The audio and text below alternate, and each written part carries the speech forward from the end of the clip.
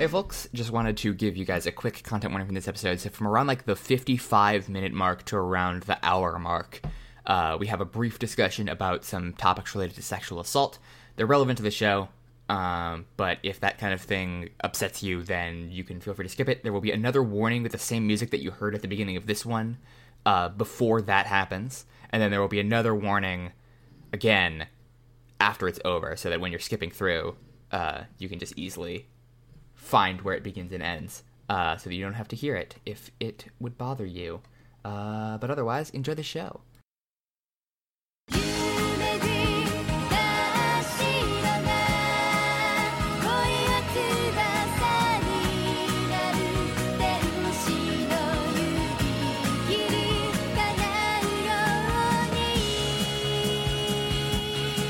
Hello, everybody. Hello, cast. Hello, Alex. Oh, hello, everybody, too. Yes. Hi, I didn't see you there. This is Anime is for Jerks. I didn't see you there because you don't exist because nobody listens to this podcast. I forgot to open my can. Oh, hell yeah. See, I don't have cans anymore because I have my fancy-ass home carbonator. I'm sure you can make some weird sounds with your fancy-ass home carbonator. I could, but it's over there. So, Alex, what did we watch this month?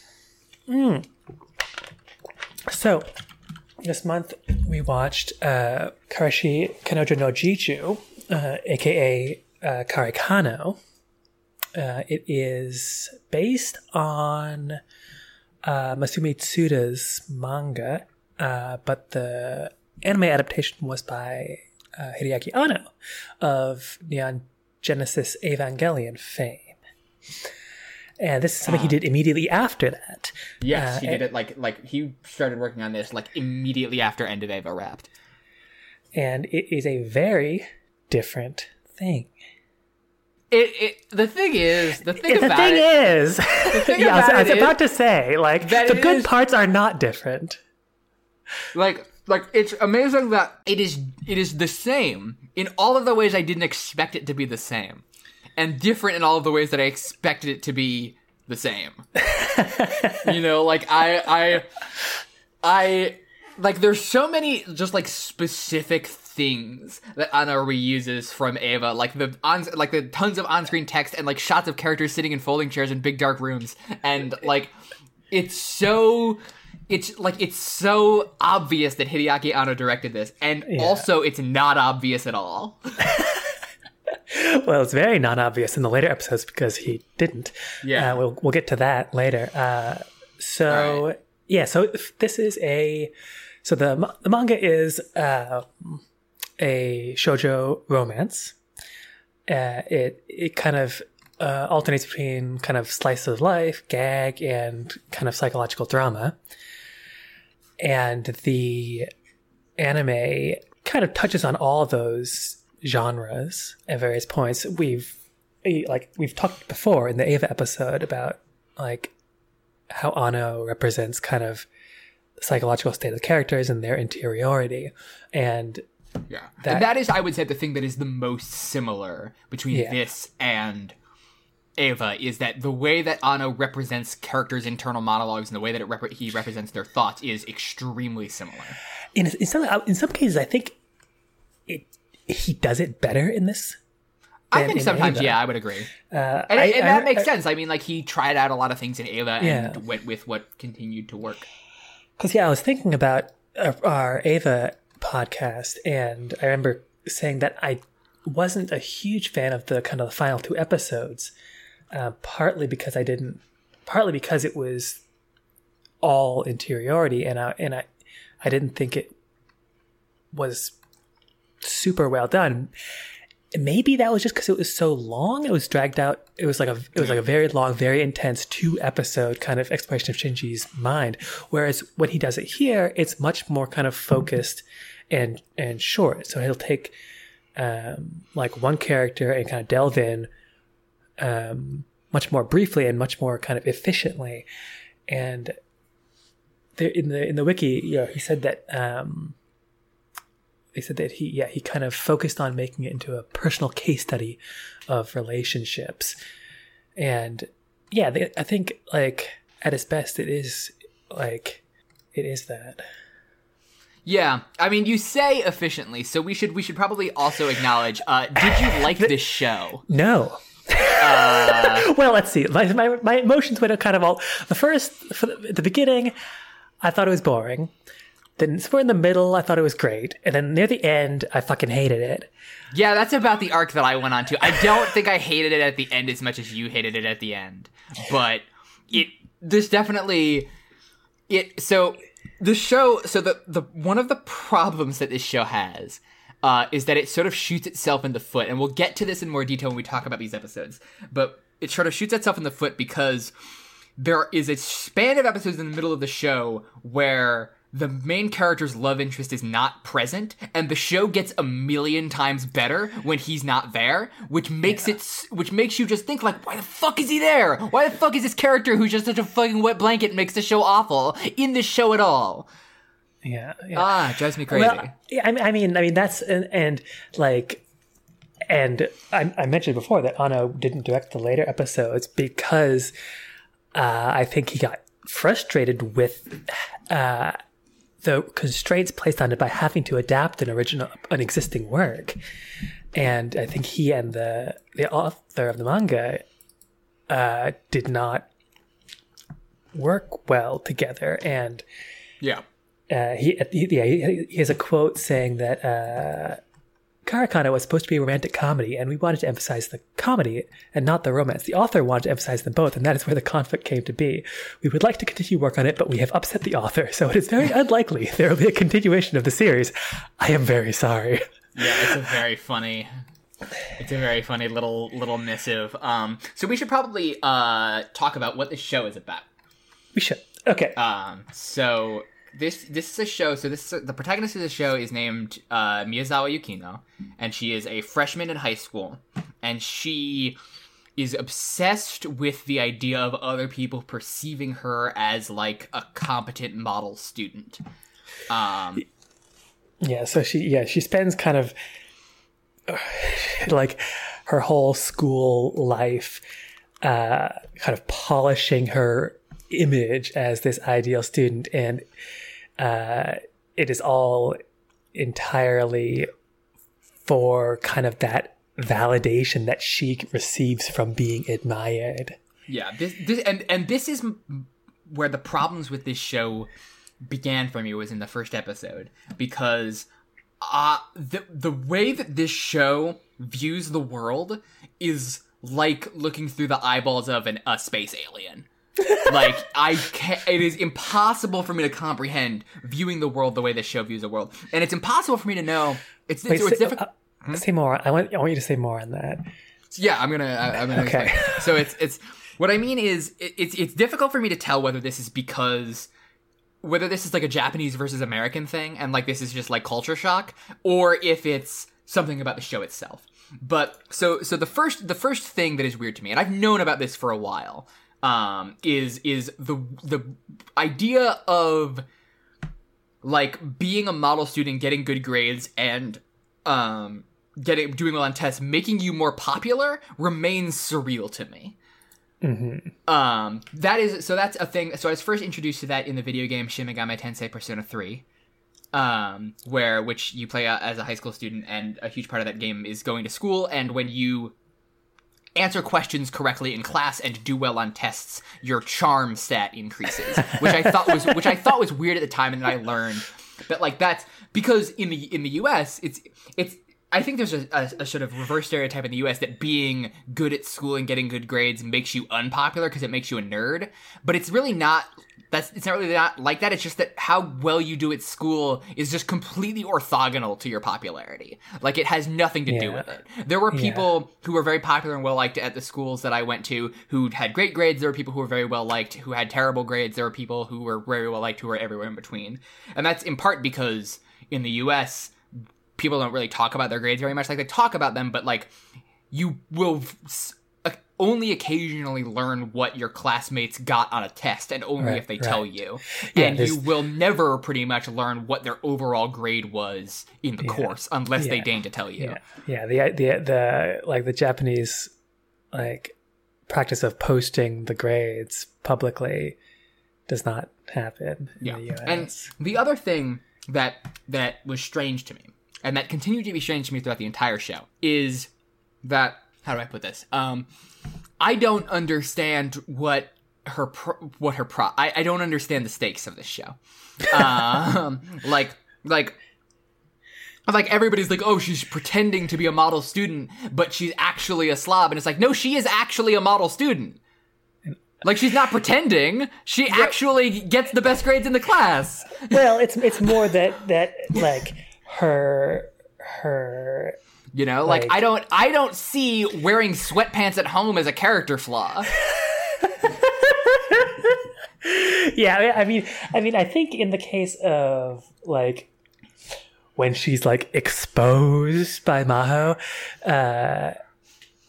yeah, it's that scene is so weird. I think the idea is more that like her kind of her like helpfulness, her kind of her perception of being kind of like perfect and upstanding and is it's not that like it's more that what she does is kind of overtly kind of self-interested.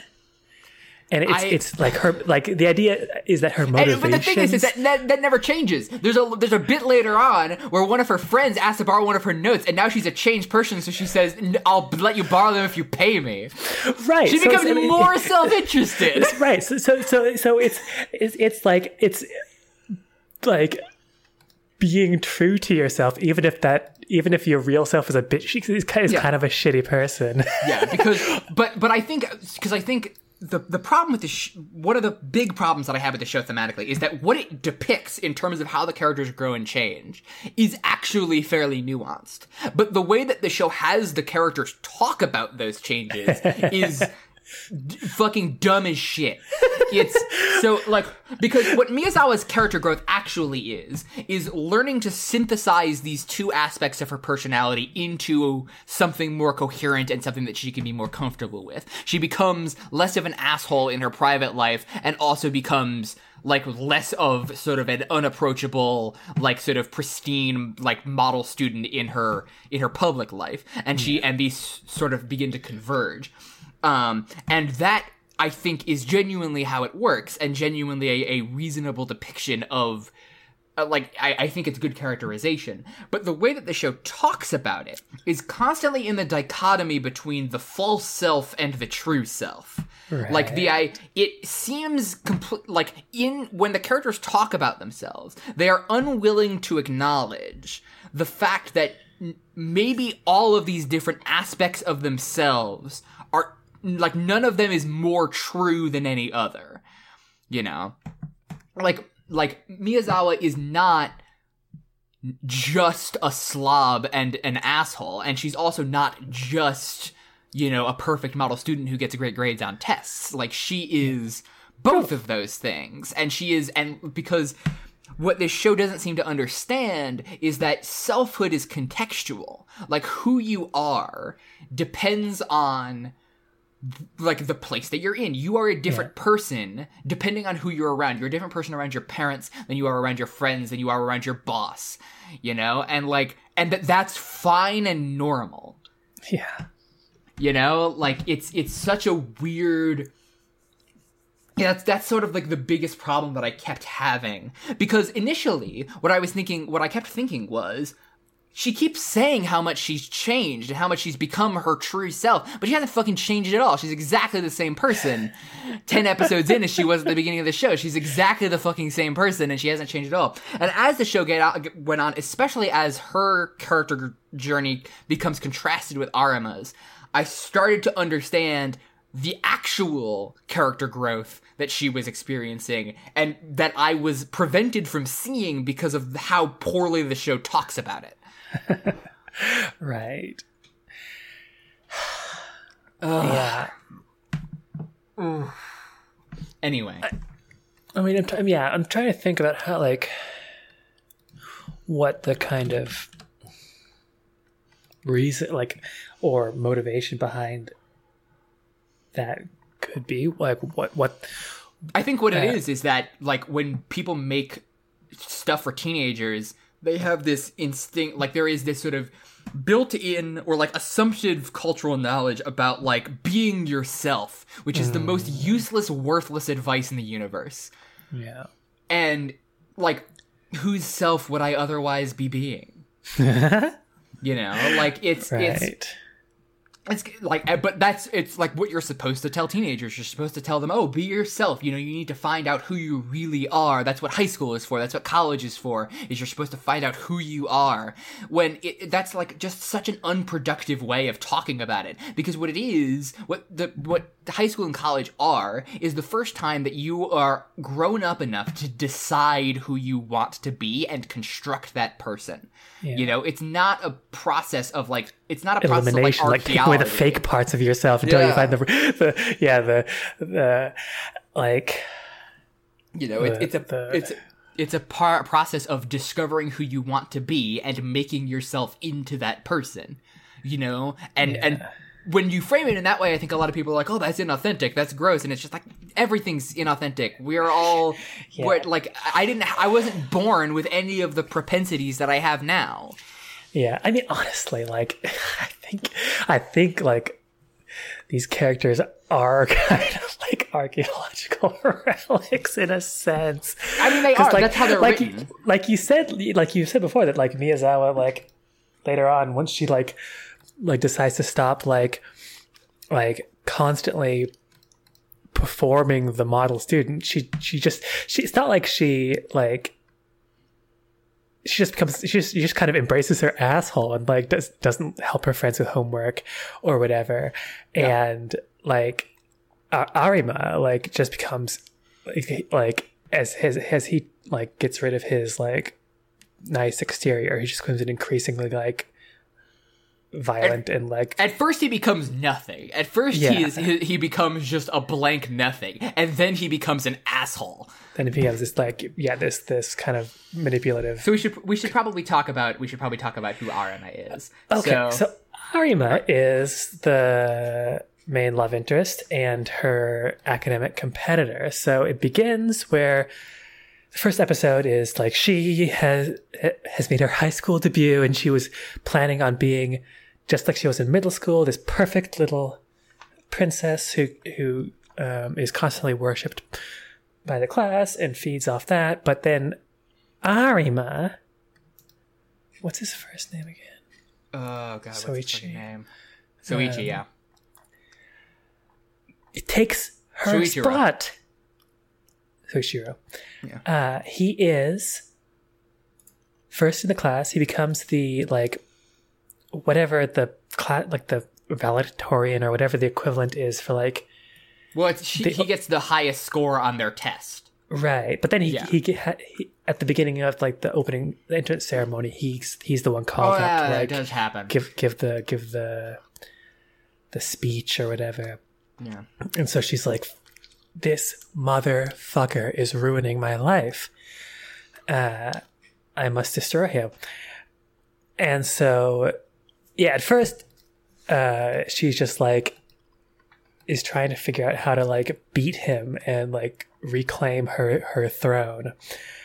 And then out of nowhere, he like asks her out, and she's like, she's so shocked that she's like, fuck off. Yeah, because she's initially really like pleased with herself that she's gotten one over on this guy by him thinking that she's hot and her not reciprocating his feelings. Right. So at first she's like, what the fuck happened? And then she's like, haha, 1-0 in me.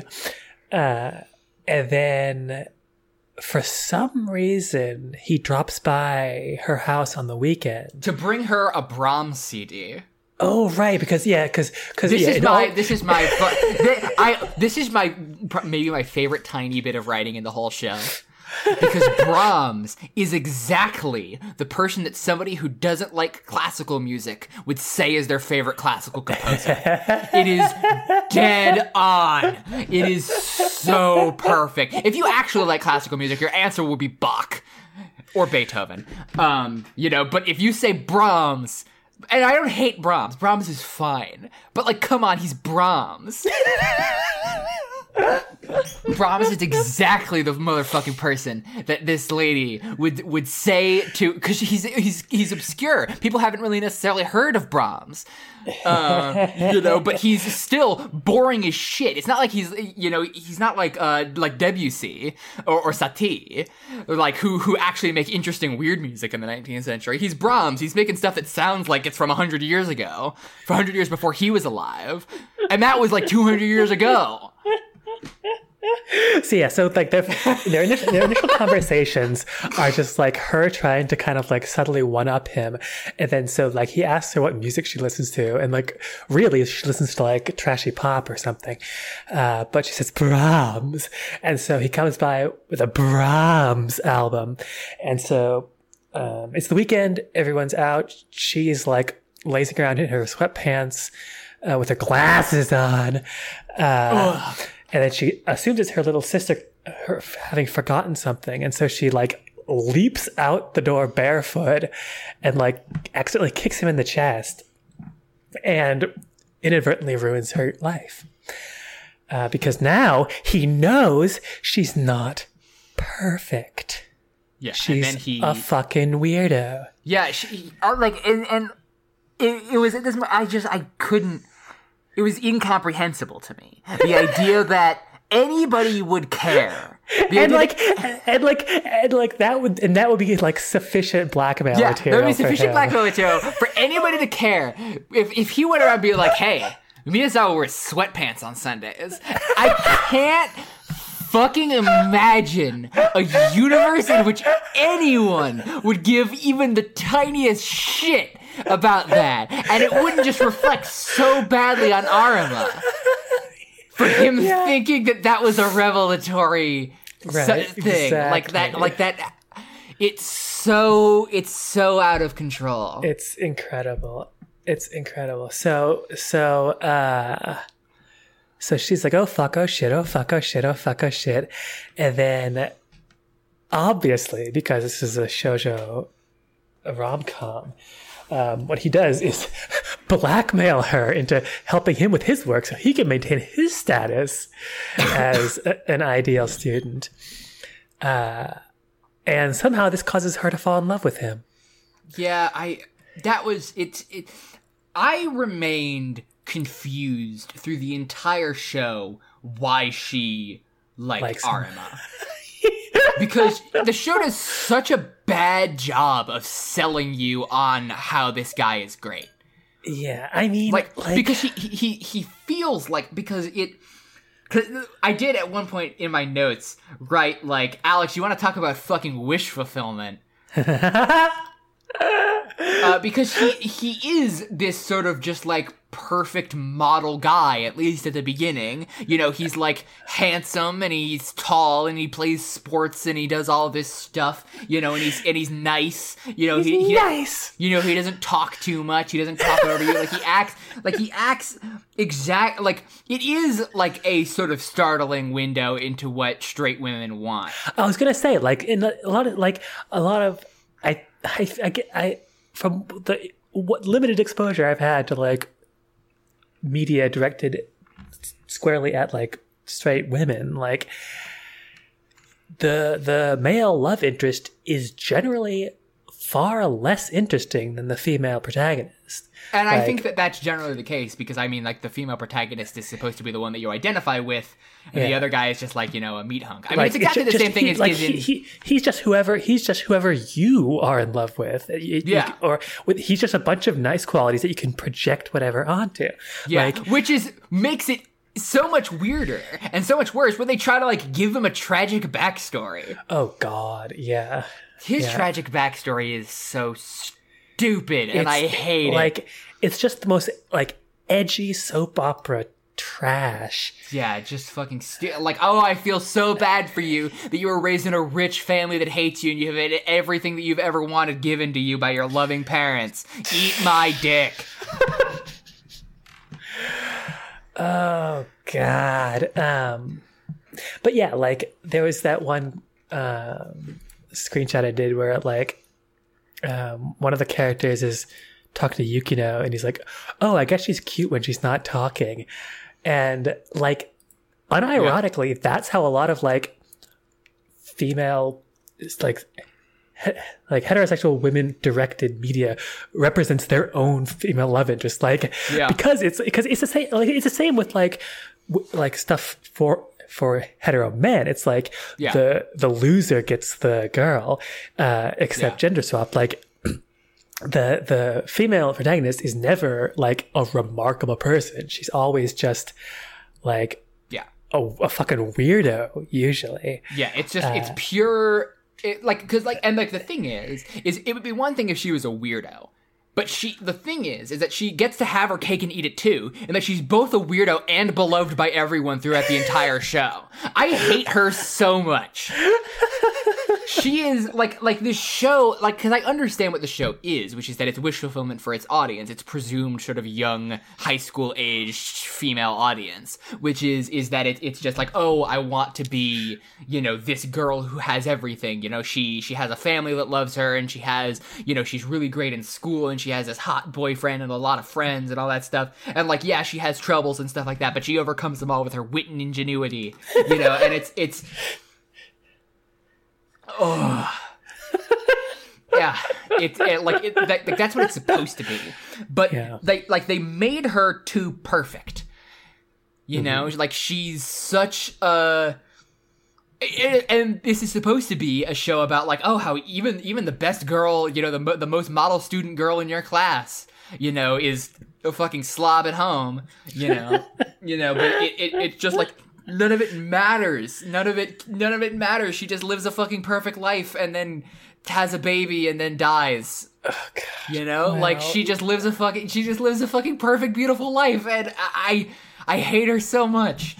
I should say I grew to like Miyazawa more over the course of the show. I grew to like Arima less.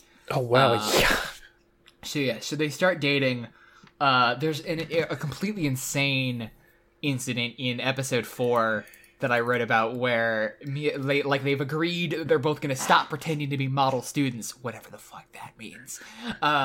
And she's sitting outside and like relishing all of the boys watching her read a J.D. Salinger novel. And they're like, Salinger, so romantic. And I'm like, that The Catcher in the Rye is a book in which its protagonist is lonely and sad in a hotel room and decides to call a prostitute and then is too nervous to do anything with her, so he just leaves. That The Catcher in the Rye is a book where How to talk about books you haven't read. Not like this. Yeah. The Catcher in the Rye is a book where the protagonist at one point goes to a payphone and decides that he wants to give one of his friends a call, but then he realizes that there is nobody on Earth who wants to talk to him.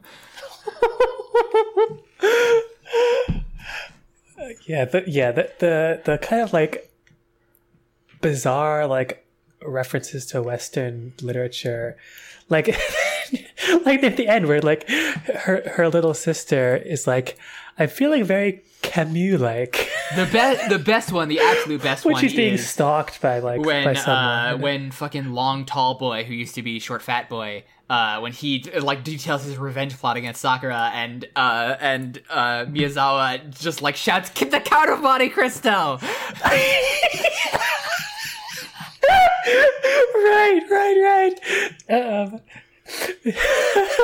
Which, in fairness, is also what I was thinking when he was describing that elaborate revenge plot. I was this is just the Count of Monte Cristo. his long exile and then his return for revenge. Yeah. God, episode 4 was around the time that I first had to mute the audio and just read the subtitles in order to tolerate the show. That only happened a couple of times. I will say, the music is good. The music is good. I did like the music. It's a shame that I mostly heard it at 1.5 times speed.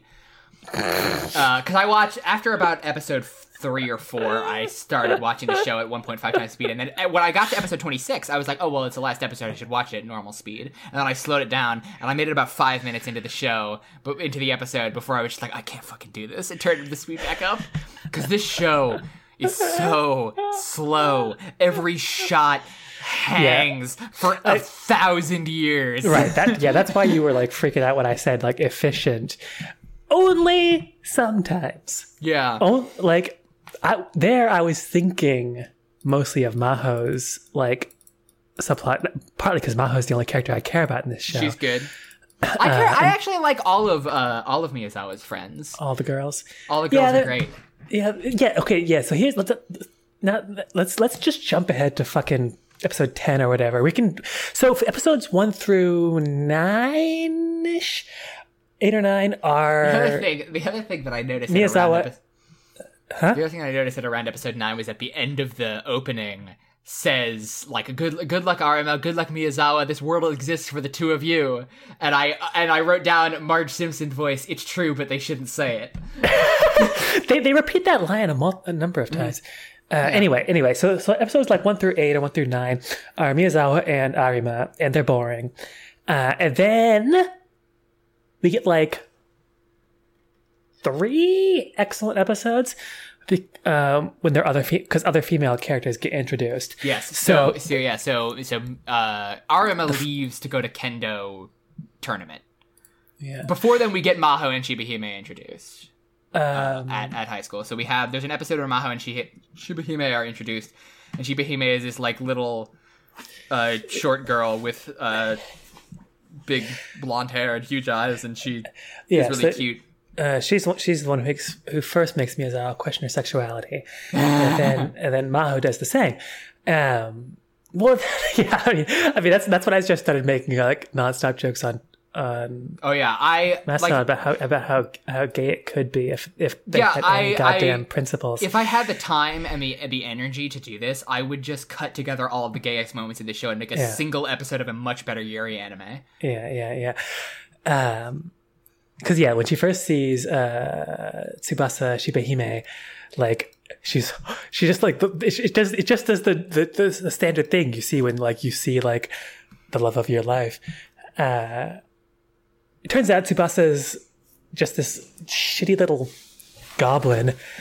Yeah, she's great. I love her. She's hilarious. Like she's so cute, and I love her so much. She's such a little fucking gremlin. She's childhood friend of Arima's, and she's been in love with him the entire time. And because he has all his bullshit trauma, like he didn't really get close to people, but because he'd already known her for whatever, he kind of gave her special treatment, and he treated her like a little sister, which she let herself believe was romantic. And so, well, she didn't let herself believe it was romantic. She let herself believe that she essentially convinced herself that he was asexual. That's true, actually. Yeah, and that he would never love anybody. So she would tolerate being his little sister because he would never love anyone. Which is basically the same dynamic she has with her dad. Yeah. It's why she freaks out when he remarries. And then she hits a rock on her skateboard and right. So she's the same age as them, even though she looks like she's 8 years old. But she's the same age, but she missed the beginning of school because she hit a wall of rocks on her skateboard and was buried under them overnight. Multiple times they bring us up with a little hand, children drawn animation. It's the funniest shit. It's so fucking funny. God, if this show was, the thing that made me so mad about the show was that if this show was good, it would be great. This show could have been amazing. This could have been one of the greatest anime of all time, and instead, it's this. Right? Yeah. So it's. And so, okay. So she's out of the hospital. She's back at school. Time to get some head pats from Arima. But what the fuck? He's got a girlfriend? And so she flips her little tiny wig, and starts basically slapping Miyazawa with a glove like they do in Monte Cristo every time they meet. And my name is Inigo Montoya. You stole my boyfriend. Prepare to die.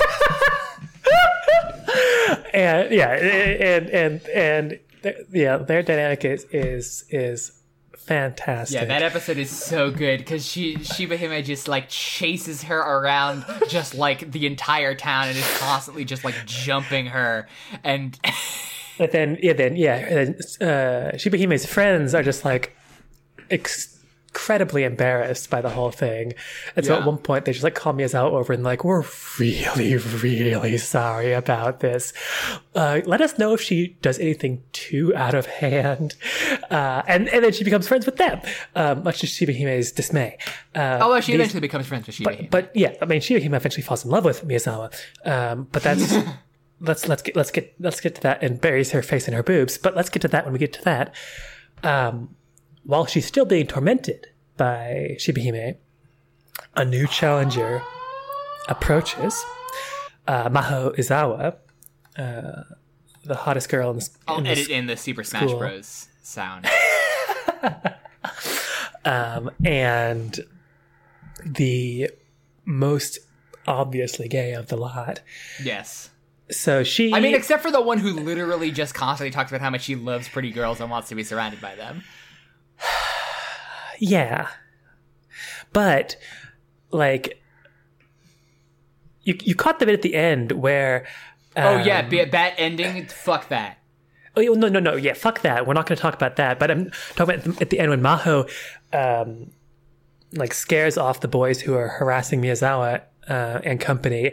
And then Miyazawa and they're like, Aniki! Like, calling her big brother. And then... So there's that, and then when all the other girls in the class are like swooning over the idea that Maho's going to play a man in the play. It does. All of the relationships with Miyazawa and her friends just made me... I mean, it made me wish I was watching either Azumanga Daioh or Gekkan Shoujo Nozaki-kun, because those shows do that way better. Yeah. But anyway, Maho is, she... had a similar position as Miyazawa in her middle school, but then she realized Miyazawa was better at the whole perfect model student bit when they met in high school, and so Maho got sidelined. So she's bitter and extremely confused about why she can't stop thinking about Miyazawa. And so she kind of starts spreading poison into the ears of the classmates that Miyazawa is a conniving little bitch, essentially, and to get everyone to basically shun Miyazawa. Yeah, and it works for a time. And so with that and Shibahime's constant predations, Miyazawa is cursing the gods until which of them breaks first, Shibahime or Maho? Shibahime, I think. Right, because what helps Miyazawa gain the strength to confront Maho and like assert herself and deal with that whole thing is actually having friends, which she more or less didn't until now, because she was so busy about putting on a perfect face that she didn't really let herself be vulnerable to anyone. But she had admirers, but not friends. Yeah, first it was Arima, and now it's these female friends, and so eventually she becomes friends with Shibahime's friends. So these are Tsubaki, the lesbian fuckboy, Aya, the irony-poisoned smoker, Rika, who's Aya's little kind of painfully sincere girlfriend. Their introduction is the funniest fucking thing.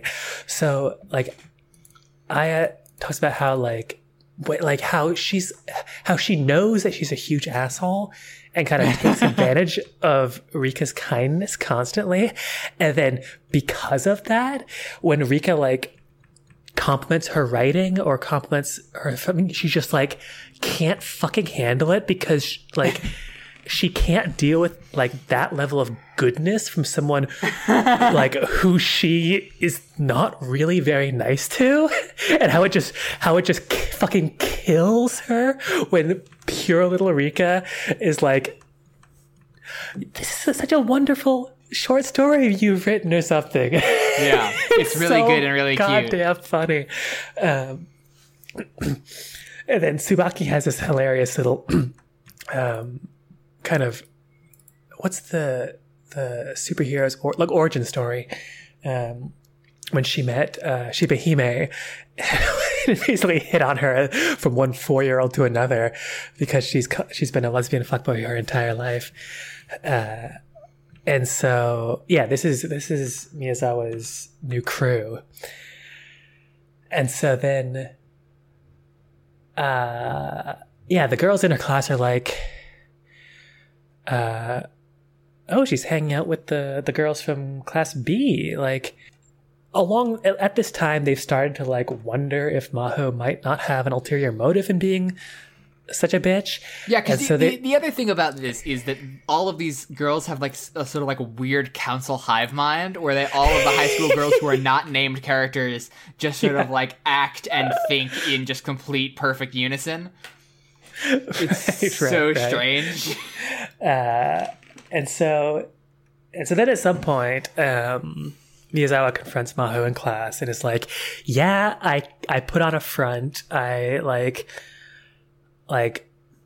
kind of an asshole, but I played up the model student. Yeah, if that's what you hate about me, say it instead of this whole bullshit. And then Maho hits her or something, and they get in a fight. And then the class is like, are we the baddies? So they have that sort of moment. And then after much little hive mind counseling, they decide to apologize to Miyazawa.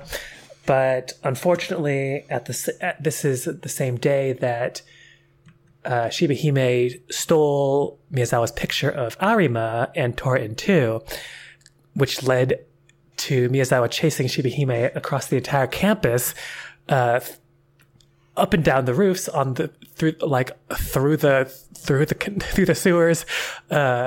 This hilarious like chase sequence, leaving complete carnage in their wake. And so they're all too afraid to apologize to Miyazawa. I think it happens eventually though. And because Maho didn't actually hate Miyazawa, she more just kind of was in love with her. She kind of touches her lips a little bit, and then they become friends. She puts her fingers in her mouth and then smiles. It's the gayest thing I've ever seen. And then becomes one of Miyazawa's little friends. And it's adorable and gay, and let's pretend nothing ever happens after that. Until Tsubaki or Aya says, hey, you two lesbians, the bells rang. And then nothing happens after that. Yeah. So we should also probably introduce, we skipped over the introduction of Asababa. Right. Well, let's wrap up this arc first. So that I think we did actually. So that's it's like those 2 or 3 episodes when Arima is off at camp and Miyazawa gets to kind of like actually there's a really deal with other real people. A different gay scene with Asaba and Arima where Asaba just gives him 1,000 paper cranes. Yeah, before he leaves. It's the cutest thing. So Asaba is kind of the chaotic bisexual himbo, I guess. Yeah, that's a good way to describe him. So he is introduced somewhere episode 5-ish. And as like the other cool boy in the school alongside Arima. And then he finds out that Arima is dating Miyazawa and he wants to monopolize all of the girls for himself. Right. So he needs Arima to kind of help lure all the girls to him so he can build his little harem. But he's also in love with Arima. Oh yeah, obviously. Probably more than he is with all the girls put together. And so he and Miyazawa fight a lot, and then stop fighting. I forget how. No, it's because he goes after Miyazawa and tries to convince her that Arima doesn't actually like her, and then he has an interaction with Arima that convinces him that he actually does love Miyazawa. Yeah, Arima is like, "What the fuck did you say to her?" And then, which is a very similar thing to the Shibahime thing, because which sort of goes the other way, where Shibahime takes Arima's wallet and then burns the picture of Miyazawa that's inside of it, and then that's what prompts Miyazawa to destroy her. Right. And then Asaba joins the crew of friends. That's kind of like the court jester, and he's ridiculous. And he's great. Apparently dresses as a Dadaist. He dresses as a hippie. I know, but what is this Dadaist? Why are you dressed like a Dadaist? Yeah, it's like he doesn't look like Marcel Duchamp. Like, what the fuck are you talking about? That's another of the, like, the bizarre, like, Western art references that I'm just like, wait. That's not Dadaism. Yeah. Anyway. So where are we at? So it's like there's some episodes after the I want to talk about some high points up until then. So yeah, there's some good kind of representations of interiority, like when Miyazawa is kind of freaking out about her recently discovered attraction to him, and when we get that the first bit of live action, this sort of like weird kind of backwards tunnel vision moving shot. Do you remember that one? No, I don't really remember most of the interiority shots because, unlike you, I didn't like them. Okay. All of the interiority stuff in this show made me understand people who think Shinji is a whiny baby. It made me understand, finally, like, people who just really can't stand Eva and can't stand the interiority stuff in Eva. Because I'm like, oh, this must be how they see the stuff in Eva. Because for me, the stuff in Eva is like, oh, I totally understand. Like, I totally can put myself in your position and empathize. And, like, and it feels like metaphorically resonant with stuff that I've experienced. And all of the stuff in this show is just incomprehensible. It's just, I can't imagine worrying about any of the things that these people worry about. Yeah, well, I don't, like, I didn't really identify with anyone in either show. And so maybe it's more just, like, stylistically, I prefer these ones. I actually stylistically like these a little less. I don't know. It's hard to say. There are some of these that I like more, and some of them that I don't like as much. I think that oftentimes these can be funnier. You know, like they, you know, and there are a lot more of them, so they feel a lot more integrated with the whole show versus the Eva ones, which sort of only start to happen near the end of the series, and they only sort of happen like once an episode. Yeah. But yeah, there are other kind of like Anno signature things, like the hand-drawn, sort of uncolored panels. Like they do that a lot, specifically in the romance scenes where they right. And I was going to say that wispy, like, and it works very well to kind of drawn. like give you that kind of imaginative distance. Yeah, that lets you kind of fill it in. Yeah, and it works pretty well until they fuck, and then it feels like a Mass Effect cutscene.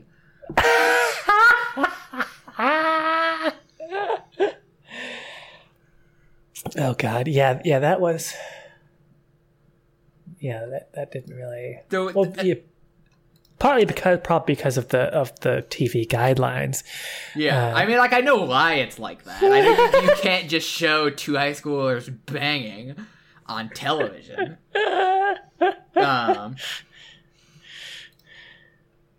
but it is just like it does just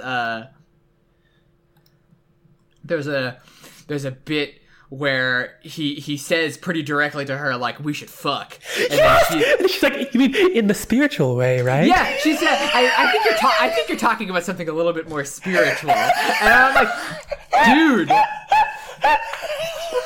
what are you talking about? Yeah, in my notes right here, like, Arima, I want to have sex. Miyazawa, like, in a spiritual way? Yeah, it's No, but in that very episode they do have sex. in that very episode, they do have sex in a very material way. But Hallmarks would be proud. yeah, my other note for that episode was we're trying to make Arima into the Shinji this late in the game. Because I remember I was, when we were kind of posting through the pain on Discord about it, I said something about Miyazawa being the Shinji, and it was because like her kind of crippling dependence on other people's approval and her lack of kind of self-worth, etc., etc. Yeah, Arima becomes the Shinji real late in the game. Yeah, and real fast, and it just doesn't work because nobody cares. I don't care about him. I don't care if he lives or dies.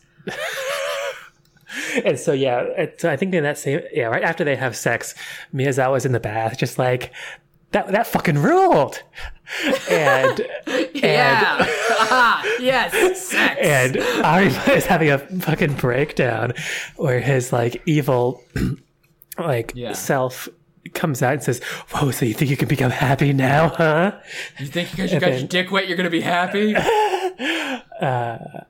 Think you can, bucko. You're never gonna be happy, no matter how much you fuck."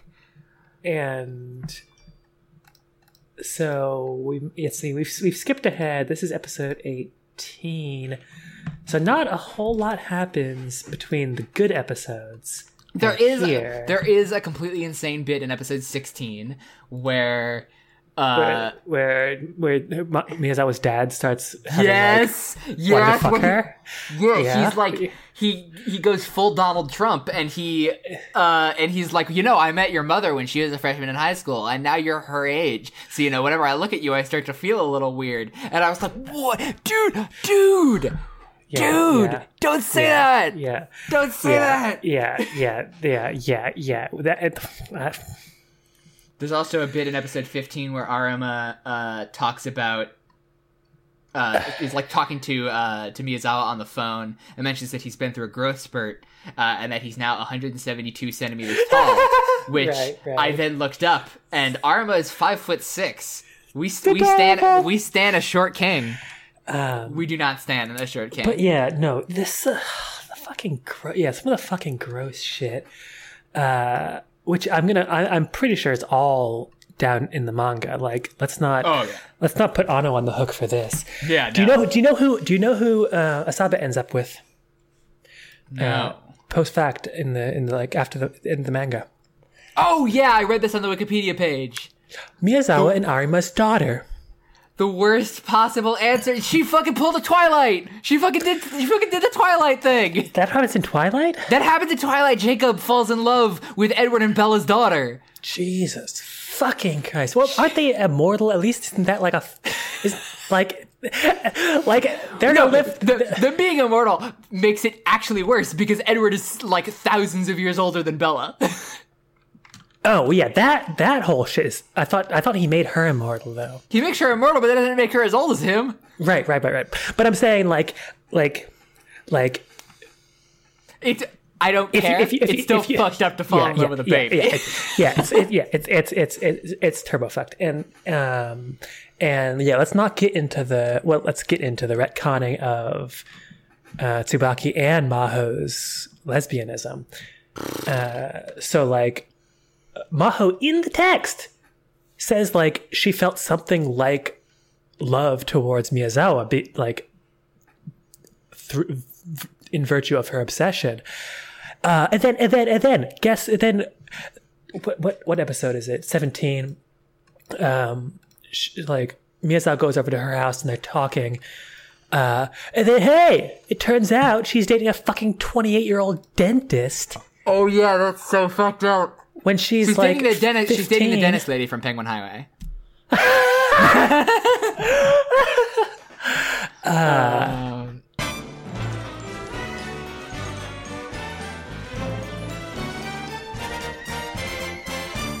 Hey, everybody, if you remember at the beginning of the episode, there was that content warning about sexual assault. Well, we're about to start talking about it. So if that's going to upset you, you can skip ahead like 2 or 3 minutes in the podcast, and we should be done talking about it. So just wanted to let you know it's about to happen.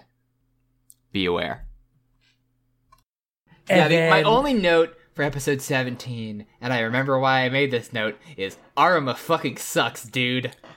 Why did you make that one? So the thing that happens at the end of episode 17 is this is the episode before they fuck for real. But this is the episode where Arima comes home and Miyazawa is like trying to tell him like, "Oh, I've come to love you so much more," but she can't find the courage to do that, and so she runs away.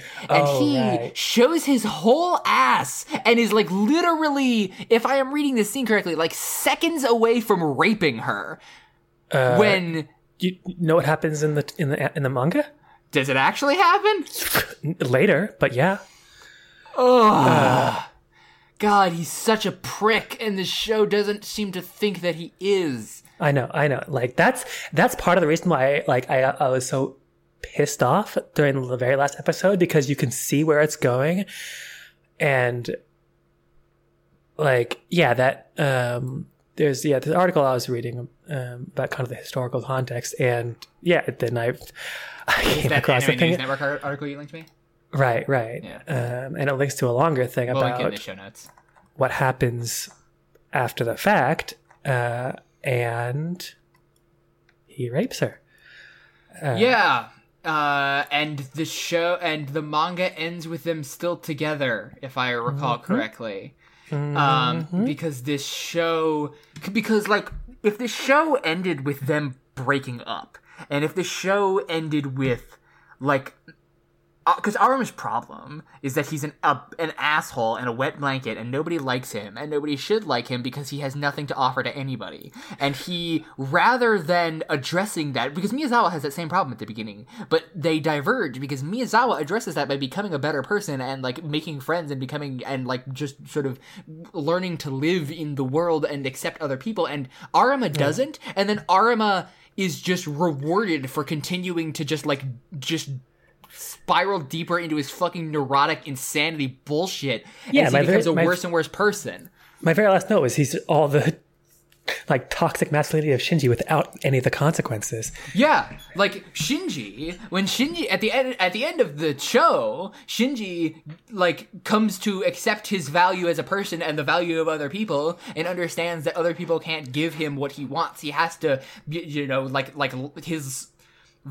can put goodness into the world and it will come back to him, and that will make him happier than trying to leech off of other people. And End of Eva,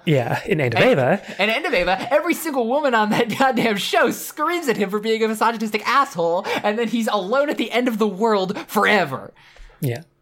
And like, I don't know what Anno was planning on doing if this show had continued. I hope to God he had, I think in that article, he's never like spoken at length about it. So, but there is speculation that he was planning kind of to diverge increasingly from the manga.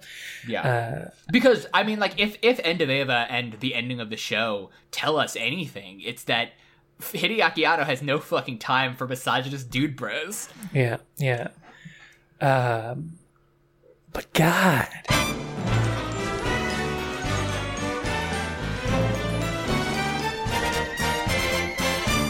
All right, the sexual assault discussion is over. You can hear it now. So if you hear this, you know we're not going to be talking about sexual assault again for the rest of the episode. You're safe. And then kind of like insult to injury is Tsubaki, like the lesbian fuckboy. She's great. Like, I love her so much. Getting paired off with tall weirdo God, he's so like one of my only notes on it was he's so long. Like I don't Takafumi. I don't even feel like tall is the correct word to use with him. He's he's He's long. just stretched. Yeah, like he's just like he looks like hand pulled noodles. So I hadn't know if it'd been like, of course the lesbian is the one who's a bully. So when Takafumi emerges, he's the one with the Count of Monte Cristo revenge plot for anyone 20-ish. listening. Yeah, so we learned that he grew up in the area, was ruthlessly bullied by lots of people, including Tsubaki. Especially Tsubaki. Yeah. And then, And for the record, his little baby self is really cute. I know! He's got the big cheeks and the blush on the cheeks. Oh, it's so cute. Yeah. I love him. And then he grows up and he becomes like a long weirdo. Yeah, and so his family moves away, and he kind of like goes through a rigorous, like revenge-driven, like regimen of muscle building or something, and then he comes back really long, determined to get revenge on Tsubaki. He like got strapped in the machine with the Princess Bride and just stretched him out. No, the Princess Bride is the thing that just like sucks your life out. Yeah, it sucks your life out. You're thinking of Polyphemus, the ancient Greek thing, where like he lets you try his bed, and if you're too long, he cuts your feet off. And he's too short, he stretches you to fit. Okay, so Anyway, that's what he was too short. he had the surgery. He had that knee addition surgery that all the so- kids are raving about. He's got extra And so, knees. after a long, extremely tedious bit of soul searching, he realizes that kind of he's in love with her. And then he kisses her, and she's like, "What the?" She's like, "Huh?" And he's like, "Huh?"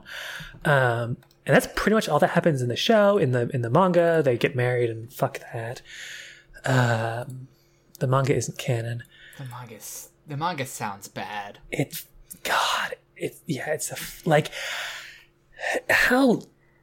How many like fucked up notions are you gonna like? I sometimes complain about like contemporary comics that are aimed at like young people, only because the majority of like queer comics are aimed at that demographic, and so there ends up being a lot of the same sort of thing, which isn't.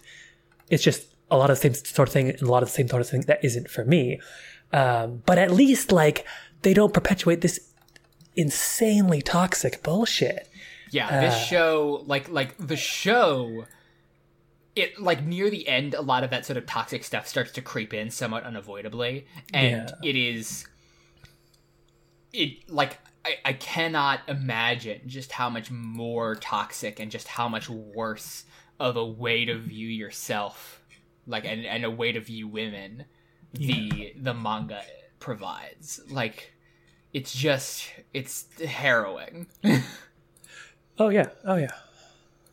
Ugh. So the android play. So that never gets resolved, by the way. So like No, the it last doesn't. the last arc that they have in Karakano is about Miyazawa and her friends going to put on a play about some androids on the moon or whatever. yeah, so the last 6 episodes or so are like first 6 parts of, I don't know how many parts it was supposed to be before it just kind of ended. And then the show just ends. But they're all about the lead up to the culture festival.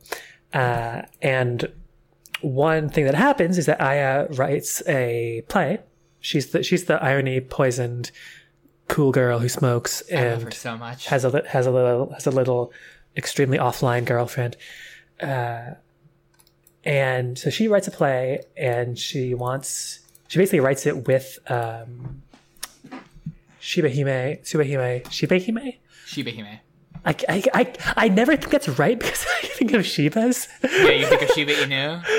Yeah. Yeah. Anyways, she writes it with Miyazawa, Maho, and Shiba The good news Hime is in that mind. the part of that means dog is Inu and not Shiba. Yeah, but it doesn't really matter because Shiba Hime is a little dog. She is.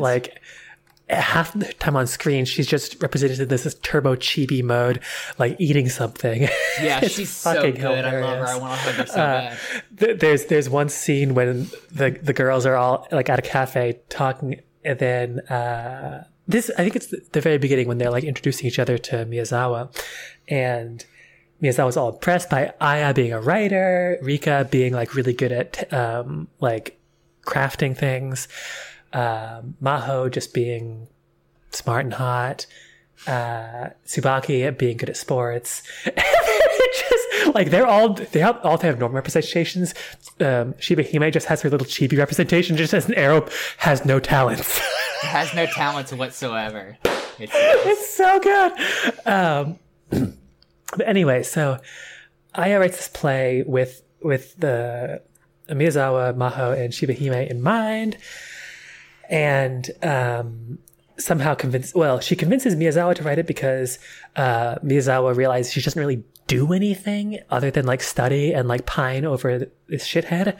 Yeah. And so she reads it, she's like, this is cool, I want to do it. And then because Maho's A, in love with her, and B, still feels guilty about bullying her earlier, she puts the shot of like Miyazawa holding her by like a collar and being like, we'll do the play. I was like, yes, that's pretty much their relationship in a nutshell. Yep. And so I forget so the gist of the play is that there's this scientist who creates an android. Yeah, it's a scientist who invented androids, and then he's trapped on the moon with the first android he ever invented and the most recent android he's invented. Yeah, and then like all I could kind of extract symbol-wise was like the idea of artificially creating a perfect like person. Yeah. It doesn't like most manga plays within the play are not very good or useful. Yeah. Also, it's a bad play. That's a bad idea for a play. Well, not necessarily. I mean, it's better than it could be, but it's like we don't really know what happens at all. Like we don't know what happens in it. We just have the most bare bones. It did primarily make me think of Forbidden Planet. What is that? Forbidden Planet is a sci-fi movie from the 50s that is basically a sci-fi version of The Tempest. I feel like I prefer, given what Aya's like, that it's just like a sci-fi version of No Exit by Sartre. That could be it. That's actually, that makes perfect sense. But anyway, so if you didn't get anything more out of that whole little thread than I did, we can forget about it. Yeah, I didn't really. Okay, my only note on episode 22 is ugh. What happens in episode 22? I don't know. I didn't take notes on it. I didn't take a single note about episode 22. Look at the plot summary. It's probably just Arima stuff. Yukino and Maho assume lead parts in the play written by Aya Sawada. The girls form a drama club where Mr. Kawashima is a supervisor. Meanwhile, Arima becomes increasingly jealous and feels left out as Yukino spends a lot of time with her new friends. We also learn that Yukino's younger sister, Kano, is a big fan of Aya's stories. Yeah. Oh, yeah, and this is when, what's his face? Takefumi starts becoming friends with Miyazawa, and Arima gets insanely jealous over it. Yeah. So like there's this whole shit at the end when Asaba pulls Takefumi aside and is like, don't get too close to Miyazawa, Arima will get pissed about it. And we don't really unpack that. Yeah. It's like, it doesn't seem to think that it's bad that Arima is a controlling asshole. Or if it thinks that it's bad, it doesn't ever deal with it. Right. I mean, to be fair, the show got cut off. Yeah. And so maybe Anno is planning... Well, we know Anno wasn't planning on dealing with it because episode 17 on, he kind of took a step back because Yeah. he was getting frustrated with partly television restrictions because there was that. That Pokemon episode that made everyone start foaming at the mouth. Yeah, so there was an episode of Pokemon on Tokyo TV that had a lot of epilepsy triggers. Yeah, it had this one specific moment where like a Pokemon shoots a fucking flashing red and blue laser out of its mouth, and And like everybody hundreds of people were hospitalized Yeah, because of that. It was fucked Yeah. up. Yeah. And so Tokyo TV was like, we're putting much stricter controls on what you can do. Basically, like any possible epileptic triggers were not allowed. And if you've seen Ava, there's a lot of flashing lights in Ava. And so Yeah. Anno was like, this is going to cause problems for how I like to do animation. So it was partly frustration over that, and partly, I the think, specific apparently... guidelines. I actually found a list of the specific guidelines, which were sick. that flashing images, especially those with red, should not flicker faster than 3 times per second. If the image does not have red, it should not flicker faster than 5 times per second. Flashing images should not be displayed for a total duration of more than 2 seconds, and stripes, whorls, and concentric circles should not take up a large part of the television screen. God. So yeah, that's... Which, if you've ever seen Ava, those 3 things are Anno's whole bag. So there is that. Tokyo TV striking at the heart of Anno. Yeah. And most likely also issues with his work with the author. So from episode 17 on, instead of having his name on the episodes, he had his name in katakana, as if it was like a foreign loanword or something. Yeah. And that really, I think, speaks to the problems with this show, which is that Ava had a really troubled production. You know, with there was direction changes midway through, and there was the Tokyo sarin gas attacks and budgetary constraints and all this just crazy shit that happened during the production of Ava. But that show still turned out really great because everybody working on it seemed to be on the same page as far as the story that they wanted to tell. Yeah. Like, everybody who was working on Ava knew what they were making, and they all agreed on what they were doing. They all agreed on that. Kare Kano feels like it was made by a bunch of people who could not agree on what the show they were making even was. And no doubt, yeah. I mean, that's it feels like an exquisite corpse, like it because it feels like it wants to be like it wants to be like this goofy high school slice of life comedy, but it also wants to be a tender romantic love story, but it also wants to be this like psychosexual tragedy, and it can't balance all of those things, you know, right. because they're all, and it's definitely worst at the last one. You know, like if this show were just a goofy high school slice of life comedy, I think it would be a lot better. I don't think it would be great. Yeah. And I think that if this show, it was definitely, there was definitely some tensions in the creative direction. yeah, it's sad. It makes me sad because there's a lot in this show to like. Like, there's a lot, especially all of the characters except Arima, pretty much, are really great. I really like all of them, and I really wish that I could have seen them in a better show. Mm-hmm. You know, that actually, like, a show that they deserved to be in. You know, because,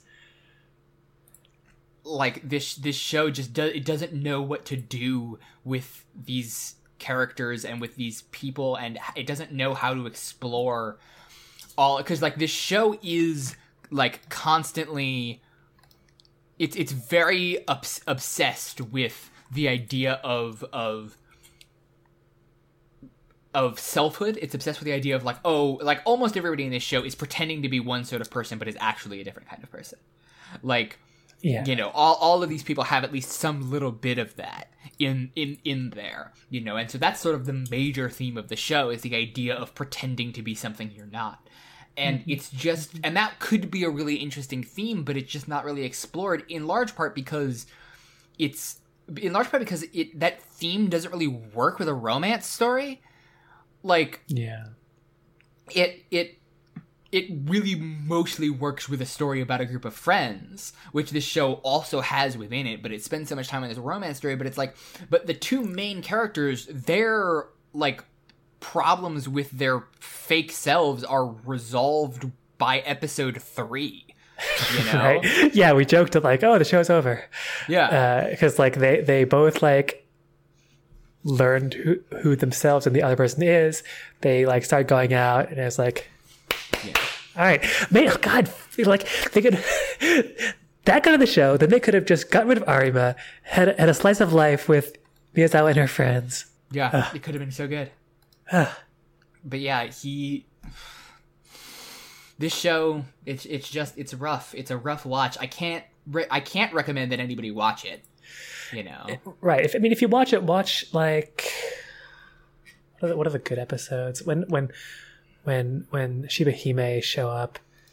Yeah, through to like as soon from the episode where Shiba Hime shows up to the episode where Arima arrives again. Yeah, so start episode 9 and end at episode 13. Yeah, and then you'll have the best parts of the show. The funny fucking thing is that's the halfway point, and then another signature Ano thing is these completely out of control reviews, or like review sequences. Yeah. Like they did that in Eva because they were running out of budget. They did. So there is a little bit of context, which is that those sorts of summaries were common for anime at the time, because most people in Japan didn't own VCRs. Was it common to do like 1.5 episodes? Yeah, it was pretty common. So, like, there were two reasons why one would do it. One is to catch people up on the story, especially at the end of an arc or at the beginning of a new arc. And then also the other reason is to take up half of an episode. If you didn't have the time or budget to finish an episode, just take up half of the episode with recap. You know, it's the same reason why, like, there are, like, clip episodes of podcasts, you know. I didn't know that. I don't listen to podcasts. You know, clip shows are an institution in a variety of different media because they're so easy to produce. Okay, but yeah, like then there's these bizarre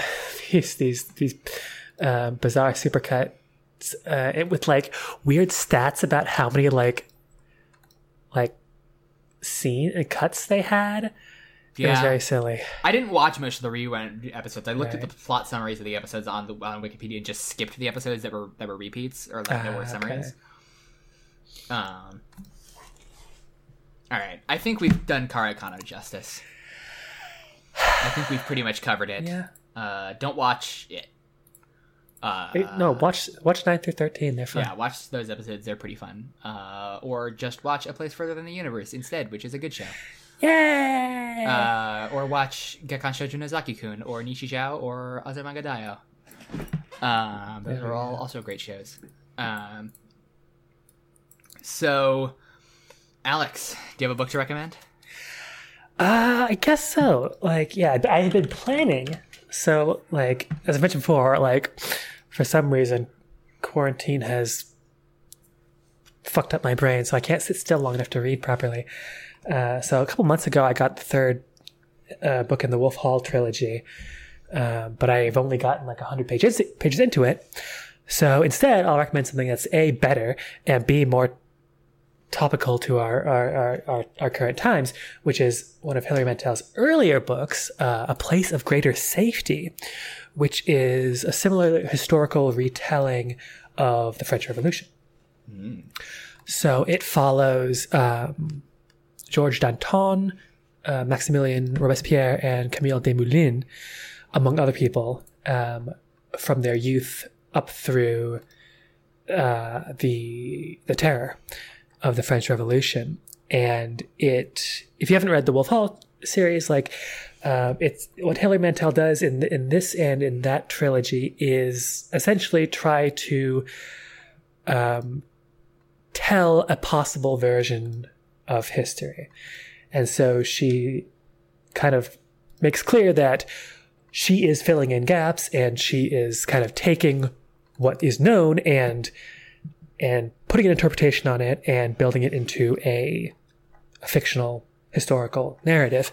But it's very good. Like, especially A Place of Greater Safety, like her kind of examination of the possible motivations and kind of personal and internal lives of these characters is very good and very interesting about how, for example, Robespierre, who was very close friends with Desmoulins and Danton, could order them beheaded. and essentially become a murderous shithead. And so it's very long. It can be slow in places, but sometimes very funny, sometimes interesting, and A Place of Greater Safety by Hilary Mantel. All right. I'll recommend this other book tomorrow because if I can recommend something that is topical, not to the show but to the general environment. So I am going to recommend the book The End of Policing by Alex S. Vital, which is a book about police abolition. So I read this. Let me go get it. Hold on. So this is a book about police abolition, and it sort of has its, I guess, thesis statement on the cover of the book, which says, "The problem is not police training, police diversity, or police methods. The problem is the dramatic and unprecedented expansion and intensity of policing in the last 40 years, a fundamental shift in the role of police in society. The problem is policing itself." And so this book essentially argues for a complete abolition of police, the police as an institution, and argues that is not, I mean, it's radical, but it's not necessarily it's not, what's the word that I'm looking for? It's not unrealistic, and it's not something that would be catastrophic. It's not something that we couldn't do. It's not pie in the sky. It's not idealistic. It is something that not only can we do it, but we pretty much have to do it if we want justice. And it points out, it basically sort of methodically goes through a bunch of arguments about this and to this effect, and talks about the ways that police get used in a variety of different ways that they are not appropriate for to solve problems, the problems that police actually do solve, and what those problems are, like what the actual purpose of police is. It sort of gets a little Foucauldian there, talking about the way that police don't really exist to protect citizens. Police don't really exist to prevent bad things from happening. They exist to protect the ruling class, and also to enforce white supremacy, which we are seeing a lot of now. So this book recently became available for free that you can read online. So I will put a link to that in the description as well as the Goodreads page, like I normally do. This book is really, really great and really, really vital reading. It is, I think a lot of people maybe 5 or 6 years ago probably would have assumed, like, things will change if we just, if we disarm the police, or if we, if we put body cameras on police, if we train them differently, if there's something we can change about the police that will make them kill black people less. And I think that what has been seen in the past 5 or 6 years is that that's not going to happen. We saw with Eric Garner and with George Floyd very recently that police don't need guns to kill people. They don't need, we saw that we've seen with both of those cases that police don't give a shit if they're on video when they kill people, because they know that they'll get away with it even if they're on video, like, I think a lot of people, especially like back when, I think probably the first incident that really sparked this wave of people being very, very upset about police shootings of black men and black people generally was with Trayvon Martin. And I think a lot of people, when that happened, thought, well, like, if this had been on camera, if there was definitive evidence to show what had happened here, that Zimmerman would have gone to jail, that he would have been convicted, like he would have. To be fair, he wasn't a cop, so he was not a cop. But and I think and it was the same thing with Mike Brown, like, oh, well, there was no video of this happening, even though there was a ton of, credible testimony to suggest that Mike Brown didn't do anything wrong. If we just had it on video and then in the past 5 years, we've seen a huge uptick. Like now, almost every single incident of police violence that makes the news has video attached, which is horrifying, because we now have to watch a lot of videos of black people getting murdered by cops, which is bad for me and much worse if you happen to be black. And it hasn't changed anything. These cops aren't getting convicted any more often. They're not killing people any less. and it's horrifying. It's so yeah. So I would recommend reading The End of Policing. I already believed in police abolition when I picked up this book. I don't think that you necessarily have to. I think that this book is good for both people who currently believe in police abolition but haven't clarified their thoughts or wouldn't know necessarily how to defend that position in an argument with somebody else, and also for people who have maybe heard of it but aren't sure if it's realistic or are just hearing about it now. If you belong in any of those categories, like The End of Policing is a book for you. It's a very readable book. It's not written in obtuse academic language. It's very much a book directed at a broad audience to try to convince them that cops are not the solution to any of our problems, and that the problems that we have that we currently use police to deal with, problems of intimate partner violence or problems of murders, problems of all sorts of crimes that happen, are better dealt with by other mechanisms besides fucking racist goons with guns running around our cities. So, read this book, donate to bail funds if you can. Shit's wild out there. So that's my book recommendation. It is The End of Policing by Alex S. Vital, and there are links to both of our book recommendations in the description, in the show notes. So Alex, I know what we're watching next month. What are we watching next month? The audience knows what we're watching next month, but you do still have to say what we're watching next month. What are we watching? We're going to watch Utena next month, remember? Oh, I didn't know you wanted to do that. I thought you'd be too burned out on long shows. No, because it's summer now, and I think that's sort of how our show works at this point. Is that we're going to spend June, July watching a long ass show, and then I was going to suggest if you wanted to do a Gaiden episode instead.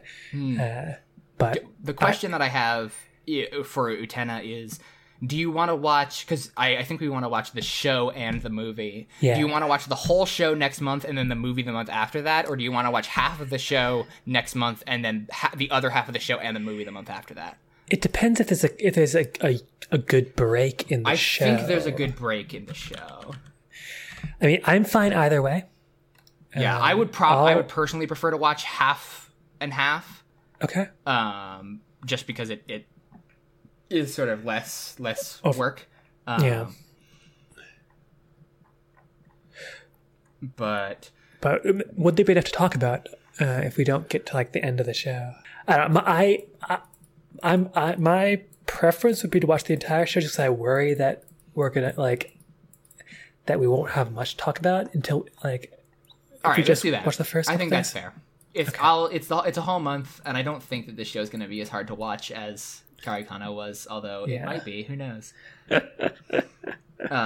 get started early, and then hopefully we'll have time to watch. And then the following month after that, we'll watch Adolescence of Utena, which is the movie. And that movie is I've never seen it, but I know from people who have seen it that it's batshit enough that it probably deserves a whole month on its own. Hell yeah. The only thing that I've ever seen of that movie is the bit where Utena turns into a car. I have not seen that. Oh, it's literally it's like a 10-second long clip of just like this pink car pulls up next to this like black car, and then you hear Utena's voice come out, and it says, "It's a big mistake to think you're the only one who can turn into a car. I'm a car now too." That's all I know about Utena. Excellent. Excellent. So yes. So that's what we're watching next month. We're going to be watching Revolutionary Girl Utena, which is directed by Kunihiko Ikuhara and produced by JC Staff. And that'll go up on the 1st of July. Hopefully. Hopefully. So thanks everybody for listening. I hope you enjoyed the episode, and where can people find you? Did you get the emails? We didn't get any fucking emails. not even one pity email. What a fuck. Anyway, so we got an email up. We can talk about emails if you want to talk about emails, because we did get an email about Penguin Highway. Oh God. Okay. We got an email about Penguin Highway after we recorded the last episode.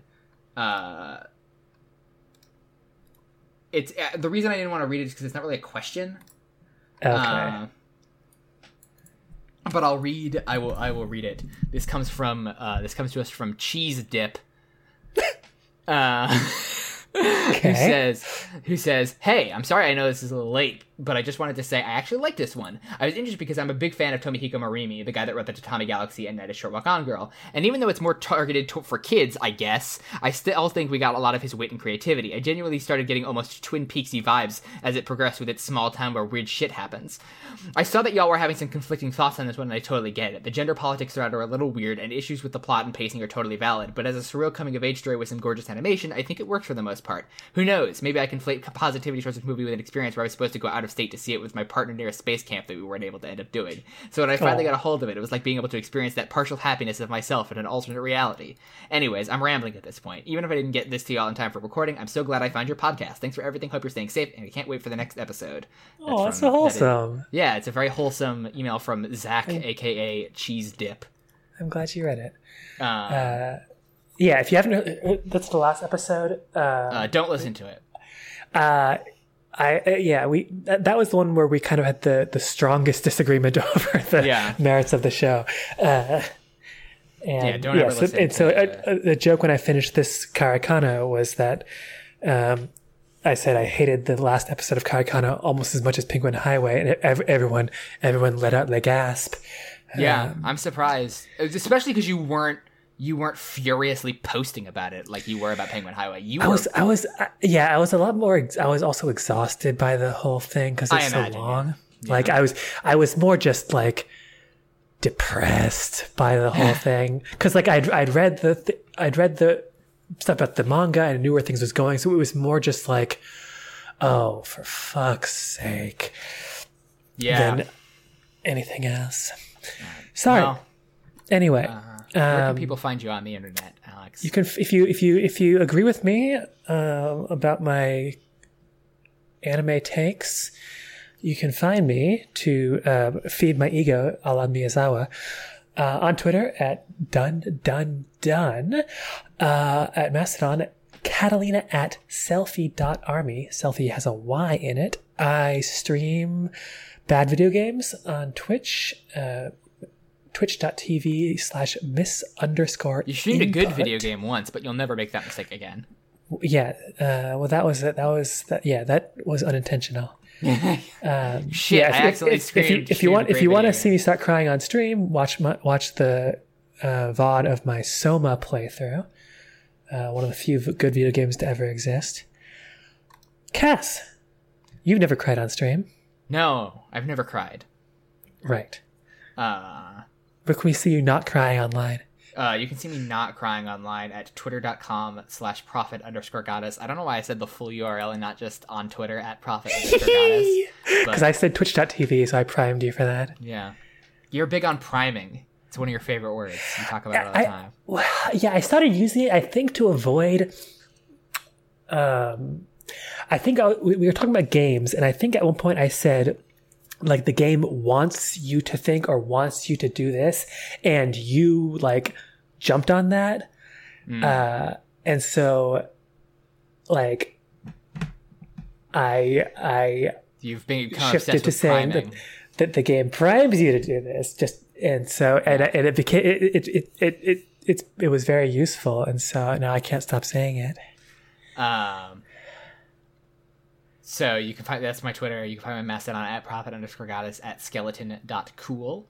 You can find my video games at prophetgoddess.itch.io with no underscore. You can see the just absolute spelunky tragedy that happened to me before recording this podcast at twitch.tv/prophet_goddess, where I stream twice a week with Alex and once a week playing Spelunky by myself, trying to unlock all the rest of the achievements.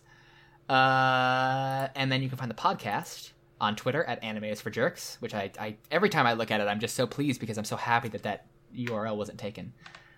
And that he got unlocked. Yeah, and then I got unlocked. So last month, listeners may have noticed that last month I didn't make an announcement post for the podcast on Twitter. I only made one on Mastodon, and that was not because I dislike you, Twitter, although I do. It was because I went to the bio. I was updating the bio I was changing the URL from the Anchor URL to the custom URL that Alex bought, which is anime.gripe. And then while I was there, I noticed that the birthday field, and I was like, oh, it would be cute to set the birthday of the account to the day that the first podcast was uploaded. And then Twitter immediately realized that would mean that the podcast is under the age of 13 and then banned me. And I had to send them a picture of my driver's license to prove that I was not, in fact, a 1-year-old using Twitter. It was very funny, but now I have the account back, graciously. So anyway, so you can find me there. It's at Animators for Jerks, at skeleton.cool is our Mastodon account, and you can send us emails with questions about this episode or any episode we've ever done, or really anything. We're really desperate for content at animatorsforjerks@gmail.com. And that's it. Good night, everyone. All right.